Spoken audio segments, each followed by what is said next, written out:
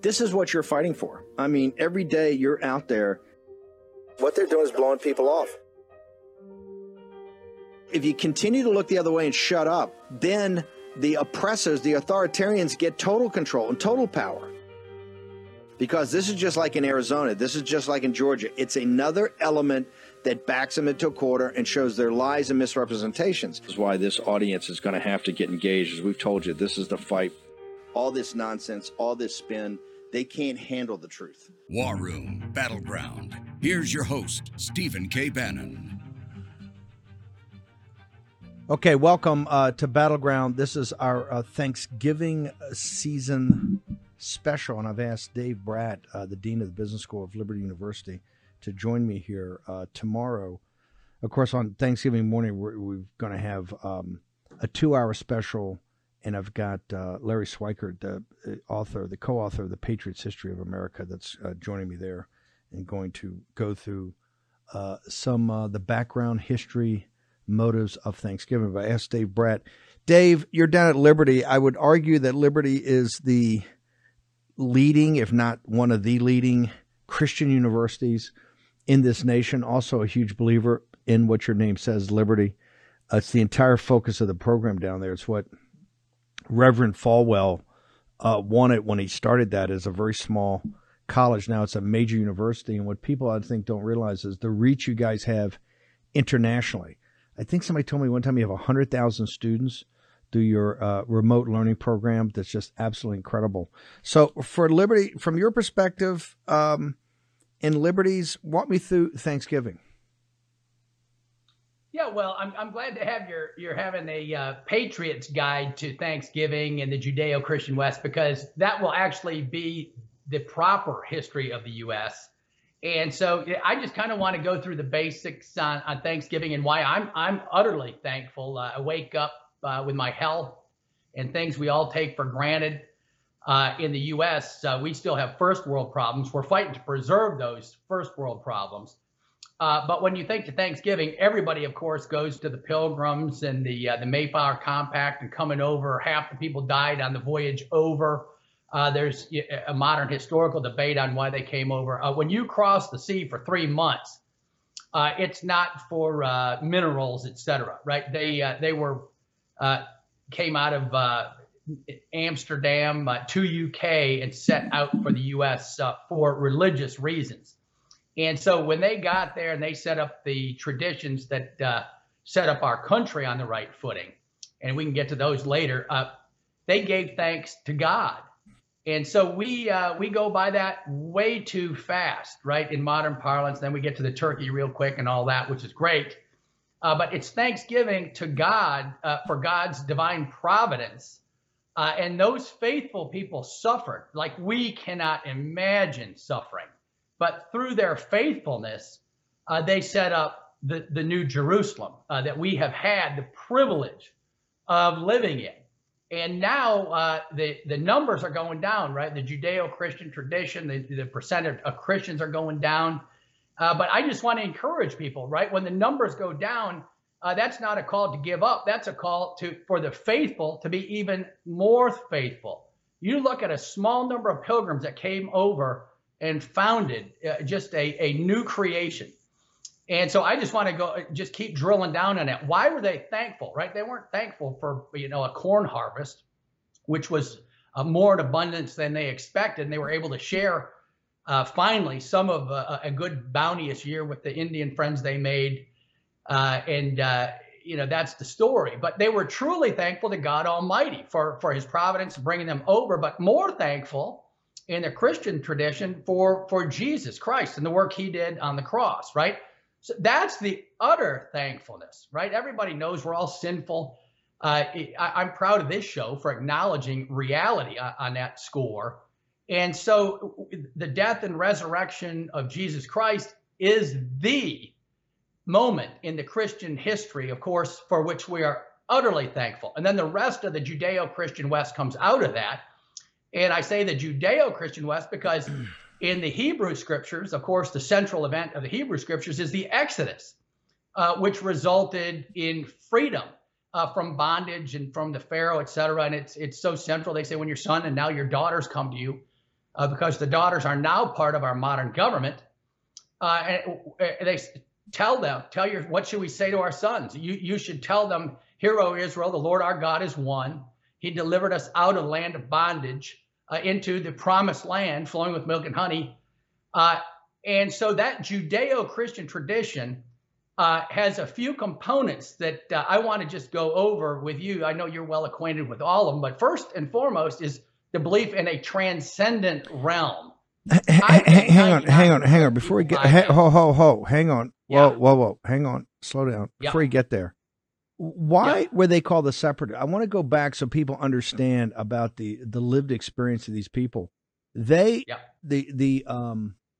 Church of England was formed in part of the Reformation by Henry VIII because of a host of reasons, Henry VIII and wanting assets, etc. But one of it was they wanted more control of the church by the political authorities in England. And so you had Anglican Church was very Catholic in its services and much of it, except that the Archbishop of Canterbury reported to the king. The Pilgrims or the Puritans and the Pilgrims rejected Catholicism, but they also rejected the Anglican Church, and they were more congregational. In other words, they were more from the grassroots up. They did not want a hierarchy in their church. Tell us about the Puritans and tell us about the Pilgrims, because their beliefs were so powerful, so strong that it was able to get them through just horrific conditions on the sea voyage, the 50% of the people dying, barely hanging on to the small coastal community. This had a tiny foothold in a hostile, primeval forest, right? And able to hang on because of this deep belief that this was the New Jerusalem. So walk me through, who were they, and tell me about their religious beliefs. Yeah, well, I think the major revolution, which stands right underneath them and right before them, was Gutenberg and the printing press, right? And then you have the Protestant Reformation and sola scriptura. The Bible is the key. And if you look at any of those pictures of the Pilgrims and the history, the guys you'll have on and the women experts you'll have on, these people were people of the book for real. I mean, they knew the book, they taught the book, and once you read the book, it's very liberating. And so, the Catholic Church has a rich tradition. And you're saying, hold it. You're saying that the Gutenberg Bible was that they could actually print the Bible in the language of the people, not the Vulgate Latin of kind of the elites of the Catholic Church. That everybody knew how to speak Latin, but you actually got it in your native tongue, whether that was German or whatever. That revolution, you're saying, caused a revolution that led to the Reformation and led to this kind of different aspect of Christianity? Yeah. And, the Catholic Church and the Protestants still share, the Apostles' Creed, the Bible, the Nicene Creed, all these formal statements of the faith are shared. But the governance, piece, and we're all fallen people. All churches are fallen, but there were debates over church governance and monopolies, right? I'm in general not against monopolies in the corporate sector, et cetera. And so you've got good popes and you got bad popes, et cetera. And you got central command. And then in England, you had the church. And the founders, that's one of the hugest misconceptions over here, this separation of church and state. What they all meant back then was they just did not want a monopoly church.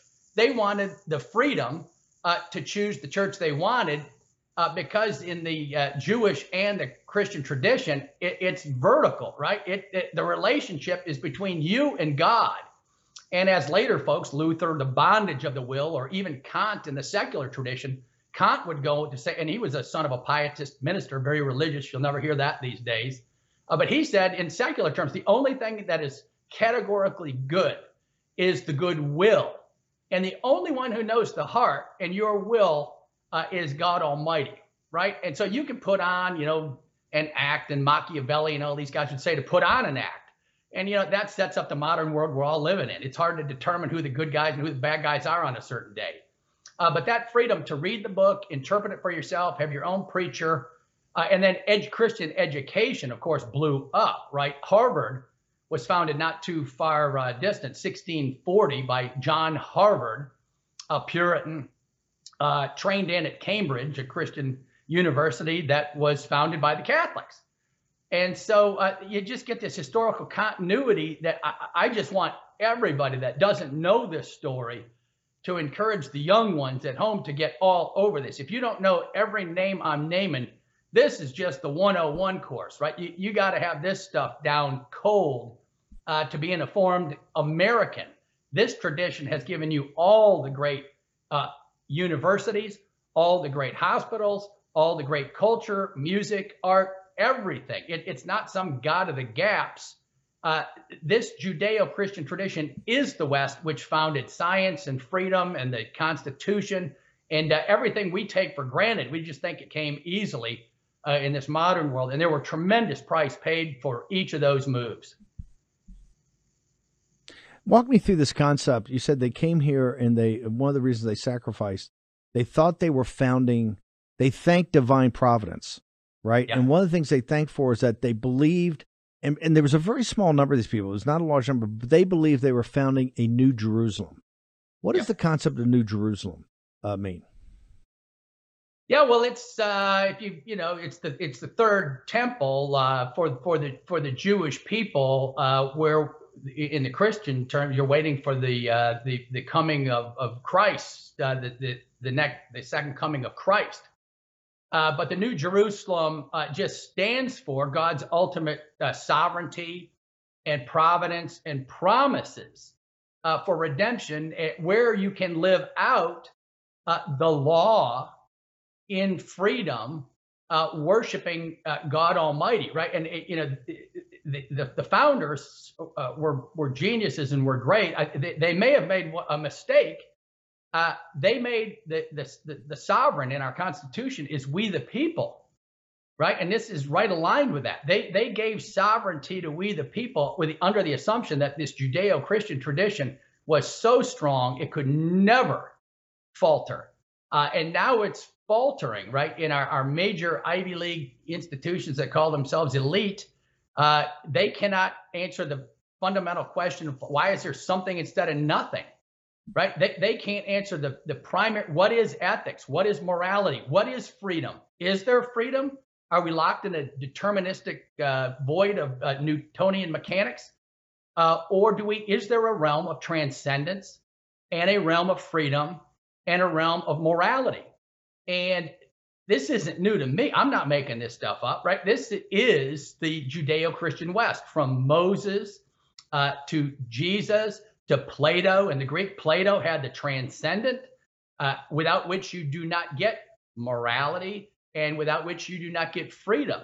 And then, of course, that continues into great philosophers like Kant, who was awoken from his dogmatic slumbers by David Hume, who was an empiricist.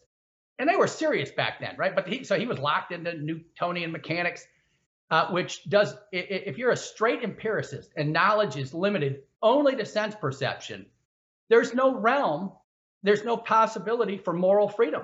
There's no realm for a transcendent God. There's no room for morality. And so the smart people out there, right, the folks in the suburbs, I hope I'm hitting right now, who think they know this stuff, but if you don't know where the sense of transcendence comes from, you got some homework to do. And everybody believes it, right? At the time you're born, you see the miracle. Everybody knows that's a miracle. When it's time to die, everybody knows time to focus a little bit, right? Everybody knows there's an up and there's a down, deep in their souls.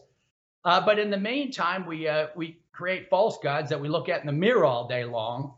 And so this country has been given all of this tradition, which has been examined by the greatest minds in theology and philosophy, and it's the only system left standing. And I think that drives some folks on the crazy left. But hang on a second. Yeah. You talked about the products of the Judeo-Christian West and how today people have taken it for granted and they think it was too easy, but all the great architecture and art and music and literature and philosophy is all informed and came from that framework of the universities and the learned. Yep. And this is why I want to go back to the Puritans and the Pilgrims and why that voyage is so important and such an inflection point in human history. Of all the stuff that's gone on, it's one of the most important things, and they're hanging on barely in that vast wilderness, in the deprivations they had in those first couple of years, and then the act of Thanksgiving. They would say to you, Dave Bratt, yes, the art, the architecture, the literature, the music, yes, that forms a culture and civilization, but we reject that. In fact, if you looked at them day one, the concepts in America today of the modern world, modernity, is the mainstream. These people are outside the mainstream. These deplorables are outside the mainstream. You could not get more outside the mainstream. England was a Christian nation. It had a state church. That state church had the Anglican Church. If you just go back to the Queen's burial, of all the pageantry and all the music and how beautiful it was and how everything's that. The Pilgrims or the Puritans absolutely, totally rejected it. Not only did they reject essentially because they were part of Cromwell's, what informed or the basis of the Civil War, of rejection of even the Cavaliers, which essentially was Jamestown, the freebooters, the entrepreneurs, that entrepreneurial spirit of the English, the freebooter spirit of the English, the pirate spirit of Drake and all the great English sea captains, right? They rejected that. They rejected your theory of art. They rejected your theory of the. In fact, they said all of the forms of this. They were the ones about the stripping of the altars, not like Henry VIII to basically steal the assets of the church for himself, for more of his personal depravity, right? But these were people you couldn't even have. I think in many cases they didn't want a cross on the altar, and they had such a austere view of their religion. And what strikes me is that I'm not sure that you could have survived up in Massachusetts in those winters to actually form this, that unless you had that intense belief that you had the answer, and that answer rejected you. Just once again, remember, in all the beauty of English society that we know, and everything's been passed down in the pageantry and the great literature and everything that informed our mother country, our revolution was against kind of the economics and the politics of it all, the oligarchs and the landed gentry, and how these people at our basis rejected the thing itself, right? And that's why they became their pilgrimage is actually a world historical event. Dave Bratt. Yeah, well, they're the most serious of the most serious real deal Christians, right? All over the scripture, right? With the Jewish people all the way up to Jesus, and the teachings of Jesus. God always chooses the lowly. God chooses the lowly, and the seeming fools of this world, right? That seem not to understand the pageantry and all this stuff that doesn't matter, but their hearts are pure before God, right? The Bible is just a continuous story of God choosing the low over and over. David was not the eldest son, and he looks over all the Samuel to anointed king. He says, "Where is this all you got?" And then they pull in this ruddy little David guy, and he's God's anointed, and goofs up like everyone does. But for some reason, and we know the reason, he had a true heart before God. And so these pilgrims and the Puritans, who are mocked and scorned because they knew what the truth was, right? And the Jewish people before knew what the truth was. They had suffered and over the Babylonian captivity for hundreds of years, bad kings, bad choices. And when nations turn their back on God, God still loves us. But when you turn away from God, you turn away from God. And so the Puritans did not. They were steel. They were made of steel in their faith, something very few folks today, right? To get to that level of faith and determined, like you're talking, to be that determined to set up a true new church, right? I mean, that's what they're going for, right? They're going for the apostolic true church right off the bat when Jesus is teaching, doing the Sermon on the Mount and ethics that, if you read that, right, the Sermon on the Mount, Everyone read that. Try living that one out. Love your enemies, right? It's hard enough loving your friends on a good day, right? That's some tough teachings, and the Pilgrims believed every word of it. And so, yeah, they didn't. I'm not resting my case on the music and that culture. That's just the extra special sauce you get on top of it all that comes with the rule of law. And the Puritans, again, as an example, they knew that true freedom comes from law, right? From obedience to God, right? In the Catholic Baltimore Catechism or the Protestant Heidelberg Catechism, which no kids learn anymore. No one even knows what it is anymore. But centuries of folks were trained in on these things. And the Q&A, the first question in both the Catholic and the Protestant, what is the chief end of man? And the chief end of man is to glorify God. And so that it's not about me, you, anybody, right? Every single thing we do here. I heard a sermon last week in church, a great sermon. Even, you have Abraham, Isaac, Jacob, Joseph. Jacob was kind of a prankster and a trickster and goofed up. But then Abraham, Isaac, Jacob, and Joseph comes along and is pretty good in human terms. And even he is made to live in a dungeon in a cell after he lives a God life, turns down the queen of Egypt and her advances and delivers prophecies, but the guys forget about him. He spends another 7 years in there. But out of him and his suffering and his faith comes Israel and Moses and the Judeo-Christian West, right? So it's very hard for us moderns, right? I'm an economist. I like calculating what's the benefit, what's the happiness to me right now. God's time ain't that time.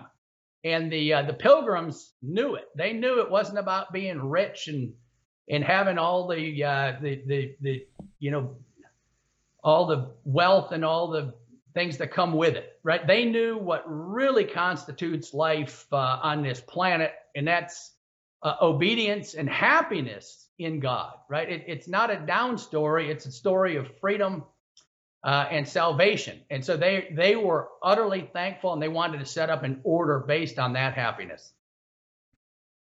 Talk about the Thanksgiving. You're saying they didn't. The popular opinion is that they had a couple of bad winters, and then was it Squanto came up and he spoke English because he had learned it from a merchantman, right. And he'd actually gone to England, I think, as a slave, and and he's with one tribe, and there's a huge alliance, very complex. There's a very complex alliance system, and they were always at war with each other, and they didn't see the whites as something they should fear. They saw the whites as a potential ally.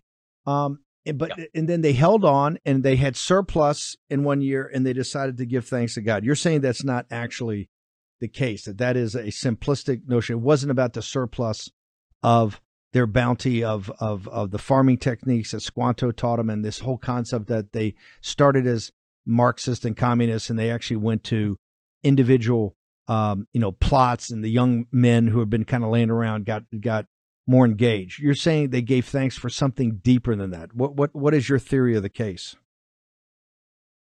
Yeah, good theory, right? So you can go into sociology and psychology and economics and stay about as deep as a wading pool, right? Those are secondary effects. But if you want to look at the system, right, their system is very well laid out. It's called Judeo-Christian theology, right? And it had been around for, 3,000 years already. And it was getting more and more developed with the Reformation and the printing press and the reading, et cetera. But that's what I was getting at in terms of the first principle of why we're all on the planet in the Judeo-Christian tradition is to give glory to God every day for everything we have. And the rest are afterthoughts, right? Some smart people on the Bible have said if you had all the host of characters in the Bible without God, it'd be a nice read of some history, but there's nothing to it, right? The whole point of the biblical narrative is from Abraham. Abraham wasn't even Jewish yet, and he got a call out of the land of Ur, and God calls him and says, get up and take your whole family, and out of faith, he does this, right? Like the Pilgrims. And then right on, Abraham, Isaac, Jacob, just tremendous sacrifice. And then Moses was placed in a high spot in Egypt and gave it all up. and had a passion for his people and came back and delivered them out of bondage. And then Jesus Christ in the New Testament is born in a manger, right? The whole thing is the high becomes low. It's all inverted. The logic of human thinking is inverted. God Almighty becomes man and chooses to live in a manger for his birth, the King of Kings, right? The whole thing is upside down. And that's meant to be that way because it's the only thing that'll shock us out of our comfort systems, right? We have a bad election cycle or something, and everybody gets all upside down and bent out of shape. God's working out his plan. There ain't no thwarting that, right? God's at work for the good of his people and the faithful. There are promises in the Bible. You don't know God's timing, but if you stick to your faith, God will listen. God hears the cries of the orphans, the widows, those in prison, and God does answer, right? Maybe not the way we expect or the way we want, but there is an answer. And so the pilgrims are living out that logic. Dave, hang on 1 second. Hang on. I want to get to that as a punchline when we come back. We've got Dave Bratt, Dean of the Business School from Liberty University, and you know him as the economist that comes on here, talks capital markets and economics, but he also understands particularly the moral and political philosophy of the Judeo-Christian West. We're going to get into it next. How did these very austere pilgrims, how did their thinking blend with the children of the Enlightenment that led to the revolution 170 years later? Next in the War Room.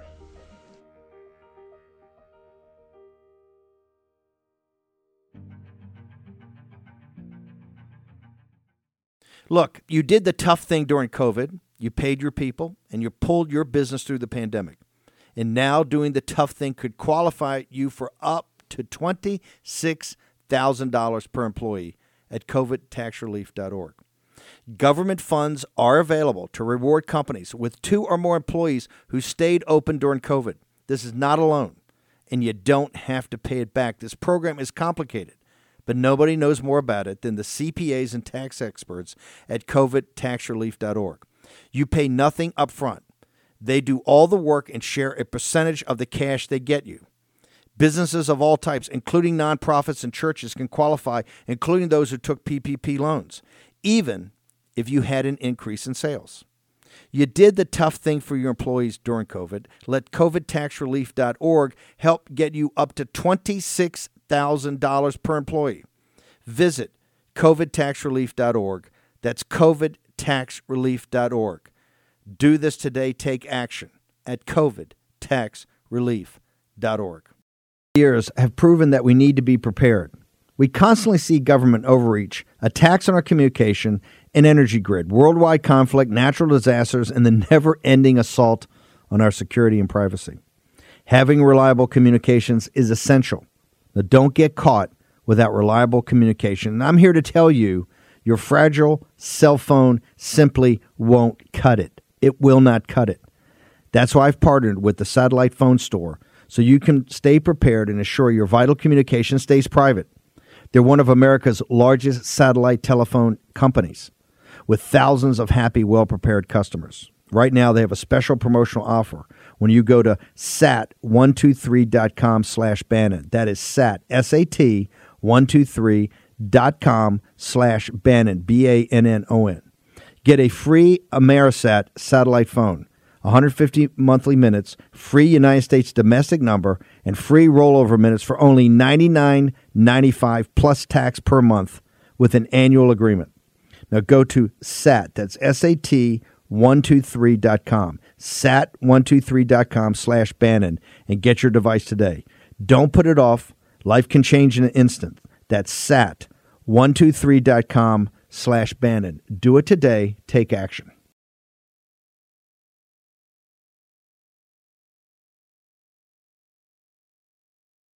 War Room Battleground with Stephen K. Bannon.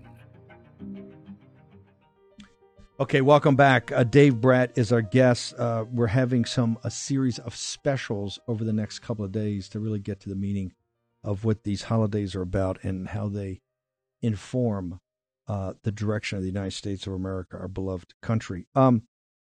This concept of meta time, or the concept of time, and I think this is quite important for you to take a crack at to explain to the audience. The Puritans thought in longer reaches of time, and that was because of their deep study of the Old Testament and obviously the New Testament, but the Old Testament also. Talk to us about, I call it meta time. We get caught up in news cycles and what's the latest, and we're on our phones, and what's up on Drudge and Daily Mail, and what's breaking on Politico, and then a 2-year cycle for midterms now. The presidency's kind of chopped up in 2-year cycles, not 4-year cycles. We're the slaves of time. They, to a degree, stood and tried to stand out of time. Dave Bratt, explain that to us. Yeah, there's a built-in conflict there, right? God's ways are not our ways. Even the most astute of the pilgrims, or Moses himself was not allowed to see the face of God, right? So God is infinite's not even a good word. It is the sovereign beyond sovereigns, right? Not graspable by our tiny, finite little minds, right? And so that said, the pilgrims had the right sense that history is for God. It's God's history. And so they knew that. And so they lived out and did their part at their time, the way they saw best to glorify God. And so they're a good model for all of us. That basic step toward God as the first principle, because God's always been the first principle in the liberal arts since the Greeks, right? The quadrivium and the trivium, all of that was based on, it was God-centered until very modern times when we hit the Enlightenment. And so they view the long run of history and the building of the kingdom of God, right? So the kingdom of God is in the first place in your heart, right? So Jesus taught over and over and over. The central teaching of the New Testament, he spent more time on the kingdom of God than anything, right? The kingdom of God is like this. It's like this seed. The kingdom of God is like this. Just over and over and over. So go read on that, and you'll see most of it's internal. But Jesus had a ministry that was unique. We don't have that. We're not called to die for the sins of the earth. So there's a wonderful exchange where Christ takes our place for our sin, and we get what's called the wonderful exchange, where we get to live out life in history now. And so that does pivot, and God made creation for a reason. We're supposed to be building the kingdom on earth. So we do have a responsibility in the earthly realm as well, where God is sovereign over every single piece of it. And the pilgrims knew that full and well. And that's part of their upset with the English royalty and whatever. They didn't show quite enough due deference to the idea that God is sovereign over all of your wealth, your household, your family, your job choice, your health, every aspect of modernity that we just assume came along because we built it. And so you're right. As we flow through time our way, Immanuel Kant, right, the great German philosopher, at the end of the Enlightenment, saw this long run arc of history, and he was not happy with what you call scientism, this misunderstanding between rationality and reason. Right? Plato saw a lot of this with just secular glasses on, right? He saw the realm of the good. He saw a realm of transcendence, of freedom, of ethics, of morality.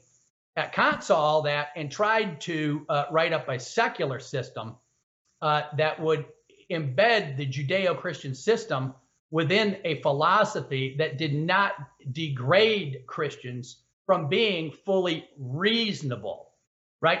But rationality took over, right? This trying to reduce everything, all knowledge, to just our sense perceptions.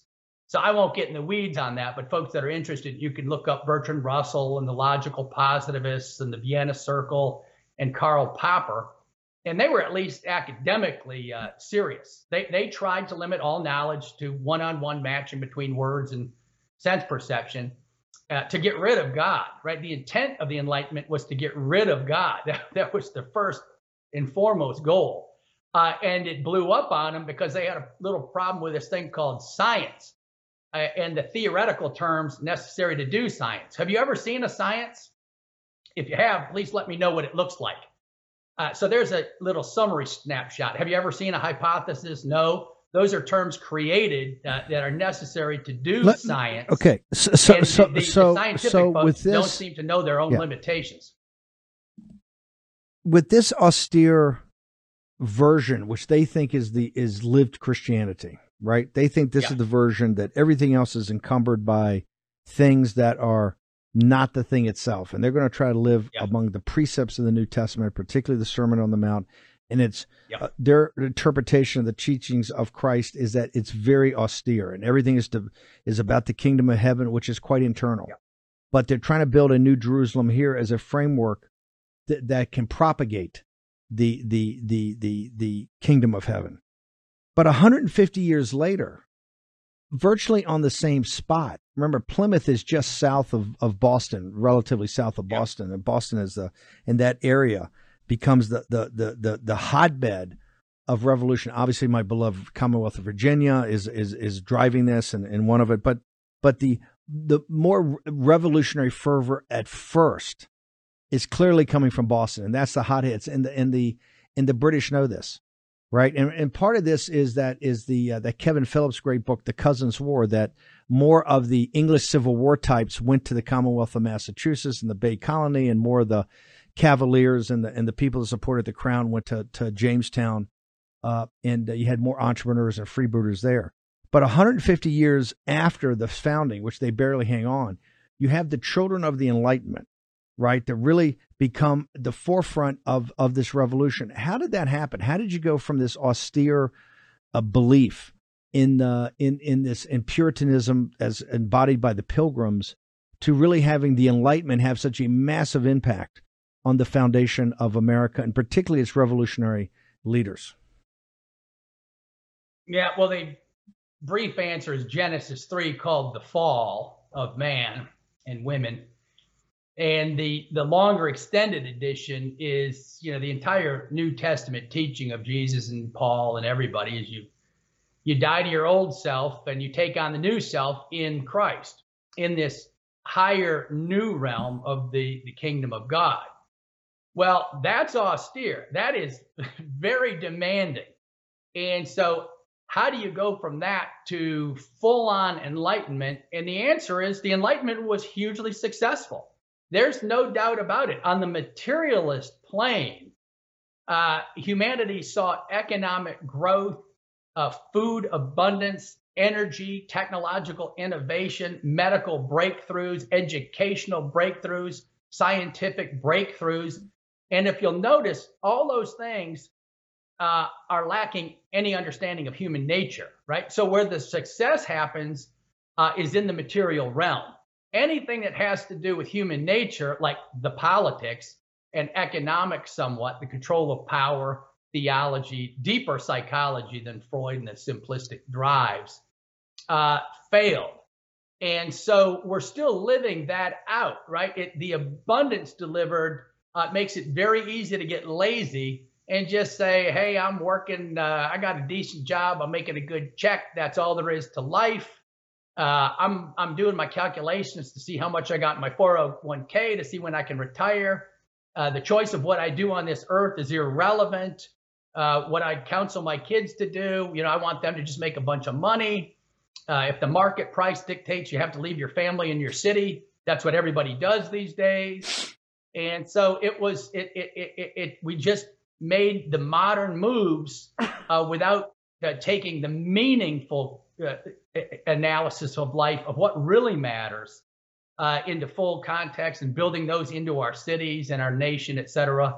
And now things are flying apart, right? The bolts are flying off the machine, and people are, after COVID, having depression and anxiety and all sorts of terrible issues because they don't know where to go, right? People are lost. And so, the church and the synagogue should be the first place of just welcoming people into this deeper community of commitments and responsibilities. But unfortunately, even some of the churches have failed to deliver on that. They're watching their money as well.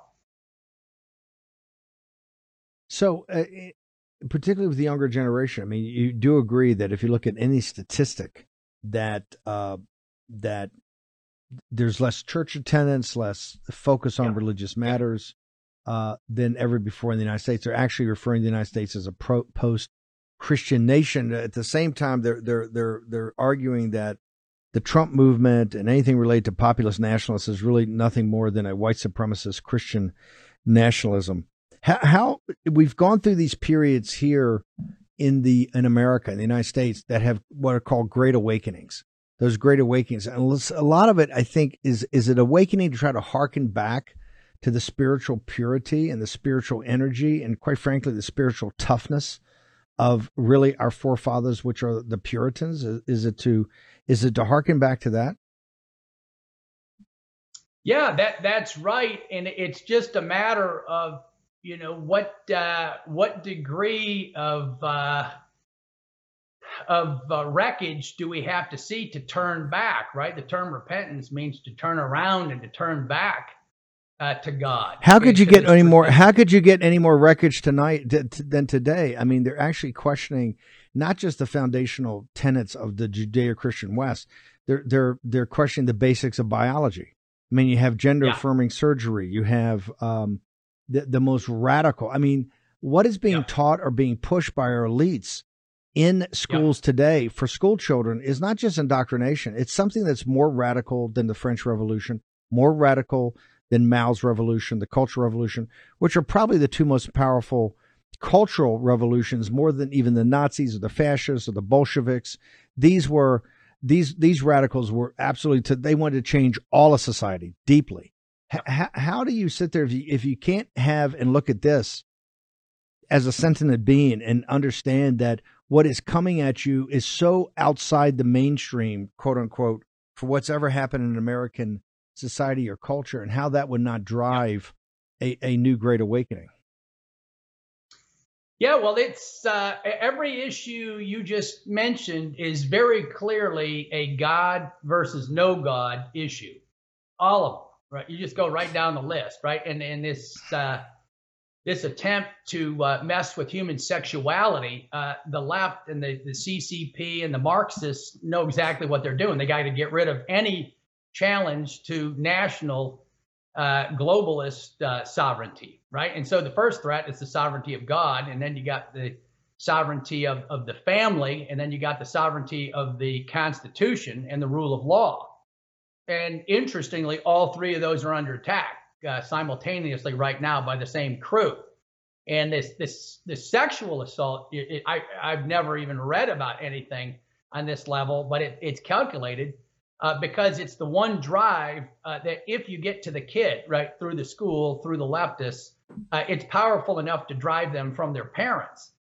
And so that's what we're fighting right now. It's a disaster, and the basic trade-off is still right there. It's just a matter. You can't go to God lightly, right? If you go, you got to go all in, right? And it's free, it's liberating, right? That's what the left and the folks don't get. It's not. There's no claim in the Judeo-Christian system that we're the holy rollers and everybody else is awful. Christians still stay in sin and goof up regularly, and we don't make that obvious enough to the outside world. We're just more thankful, so hopefully we have smiles on our faces.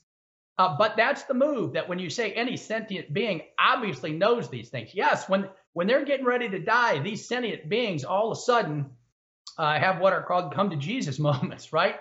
And we all pray for everybody in that respect. And so, but while you're on the planet living out your life, you have a choice to make. Kierkegaard, all the great thinkers, right? Either or. It's stark. You got to make a choice to give up some of yourself to live for God first, and then for others, which follows.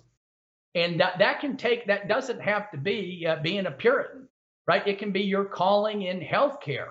It can be your calling as a police officer. It can be your calling being a brick mason. Building beautiful things and giving glory to God every day you do that. right? So there's no hierarchy of importance. It's just that whatever you do it for the right reason, that your will is right, your heart is right. The Puritans knew that. The Pilgrims knew that. A lot of Americans still know that, right? They're just quiet. Our parents are not courageous right now. They're letting it go by. They're going, well, it's just, the Republicans take over for 2 years and then the Democrats do, and it's all hunky-dory. No. This is way more serious, folks. This is some deep, deep undercurrents cutting against you, your family, your God, your country. And it's time to wake up and get serious with our lives. Over this Thanksgiving holiday, where people will have a moment maybe to reflect or make time to reflect, Yep. What are the 2 or 3 things that Dave Bratt would tell them to reflect upon that would prepare them, you believe, for the times ahead? Yeah. I think you sit down and you read the Matthew, Mark, Luke, and John together as a family, right? Open up the book, read the book, reflect on it, read a little bit about the Pilgrims and see if it matches up with that book. See what those stories tell you and your family and your heart. Are you on track? Are you off track? But reflecting on, just the big questions. Why am I here? Why am I on the planet? Who created this thing? The leftists have no answers for any of this. Where did morality come from? What is it? What is ethics? Am I free? Am I really a free person? Is freedom important? Is it just spiritual freedom? Should we just get run over by political forces? All of the founders said otherwise. A ton of them were clergy. The Civil War was a brutal, awful mess because there were great Christians on both sides. And so we need to get serious.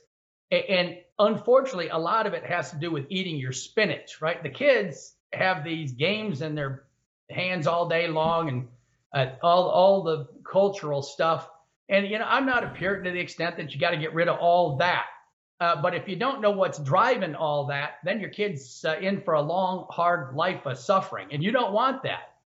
And so it's just that basic moral education. And by moral education, I don't mean morality. It all comes from reading the good book. That's what lit the Puritans and the Pilgrims up. Their reading of that book lit them up, and they set forth on a journey that none of us could imagine. And the dedication and the endurance and the perseverance and the strength and the character of these people, I look back and I don't know whether I could pull off half of it because they were just incredible. And then they're called terrible. It's just the world's upside down. Don't listen to it. Build a good, faithful family and get into the book together, and then get together with your church. You do need to have a body of believers and friends around you to support you when the going gets tough. And if you build that up in advance, you'll be very happy you did that. What does Liberty, what type of resources, how can people get access to? I know you guys have great learning there. Where do people go besides just the reading of the New Testament scriptures? Where should people go? Yeah, we have all sorts of resources, and we're a technologically savvy school. Everything's online on the web. We have support. You can call the Divinity School, the spiritual support centers, the educational centers, the K-12 kids schools or centers for support there, the Global Outreach LU Send, International Student Center if you're international and you want to talk to someone because you feel something going on inside, that something's resonating on this show or something you've heard about Thanksgiving or upcoming Christmas. And there's something there, right? Don't let it lay there. Go explore, and you can do a lot, right? Find a friend to share with, and that'll go a long way as well. Dave Bratt, where do people get all your personal social media? Mainly it's Bratt Economics, but there's a lot of worldview woven in there on the Judeo-Christian West. So Bratt Economics on Getter, and then I'm on the third floor of the Divinity School. I have a lot of your folks come up and say hi to me, and it's always with a smile. So keep doing what you're doing. God bless you. God bless everybody listening out there. And let's get on the right track and take it all back to glorify God. Dean Dave Brat, former congressman, thank you very much for joining us over this Thanksgiving holiday season to lay this out for the War Room audience. Really appreciate it. Thank you very much. Thank you, Steve. Want everybody to have a great Thanksgiving the entire weekend, Thanksgiving Day, and of course the days after the traditional Thanksgiving weekend. I want to thank everybody in our crew, everybody in Memphis, and of course the crew here in the War Room. Until tomorrow, this is the War Room.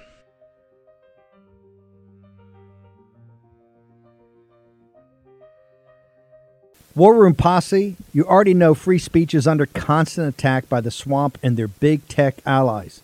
They resell your communications and personal data while lecturing and laughing at you. I've got the solution. Unplug Systems, a secure communications company, has an app suite you can install on any Android phone, including its own uncancelable app store, VPN, antivirus, and highly encrypted messenger, better than Wickr, Signal, Telegram, or anything else.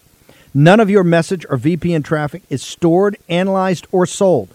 Claim your security for only $10 a month. Go to their website, unplugged.com. That's unplugged.com/warroom to install the Unplugged suite. It's secure, it's private, it's the way we stay connected and informed. Get it now. Take action, action, action. Use your agency. They put Peter Navarro in leg irons for simply doing his constitutional duty. Now they want to put Peter in prison for standing up for Donald Trump. Please go to Amazon right now and order Taking Back Trump's America to help fund Peter's legal defense. Taking Back Trump's America provides a critical MAGA blueprint to put Trump back in the White House in 2024. Buy Taking Back Trump's America on Amazon today. If they can put Peter Navarro in prison, they can come for all of us. Folks, let me tell you about Solti. It's a company that makes a soft gel supplement rich in antioxidants to help people like you and me keep a healthy heart. While COVID gets all the headlines, it's important to realize that heart disease kills nearly 700,000 Americans every year. Yes, heart disease is the number one killer every year, year in and year out. Heart disease builds over time. Hypertension, high blood pressure, bad cholesterol, diabetes, all of it affects our heart. A healthy heart is key to being energetic as we get older. It is never too early to take care of your heart. You see, heart disease sneaks up on us. You can start in your 30s, and when this happens, you're at serious risk by the time you turn 60. If you want to take care of your heart and those you care about, please go to warroomhealth.com. That's warroomhealth.com. All one word, warroomhealth.com. Use the code WARROOM at checkout to save 67% of your first shipment. That's code WARROOM at checkout to save 67%. And do it again. War Room Health, all one word, warroomhealth.com. Go there today. You need, if you're going to be part of the posse, you need a strong heart. You need a lion's heart. How we're going to do that is with Solti. Go there, do it today. Check it out.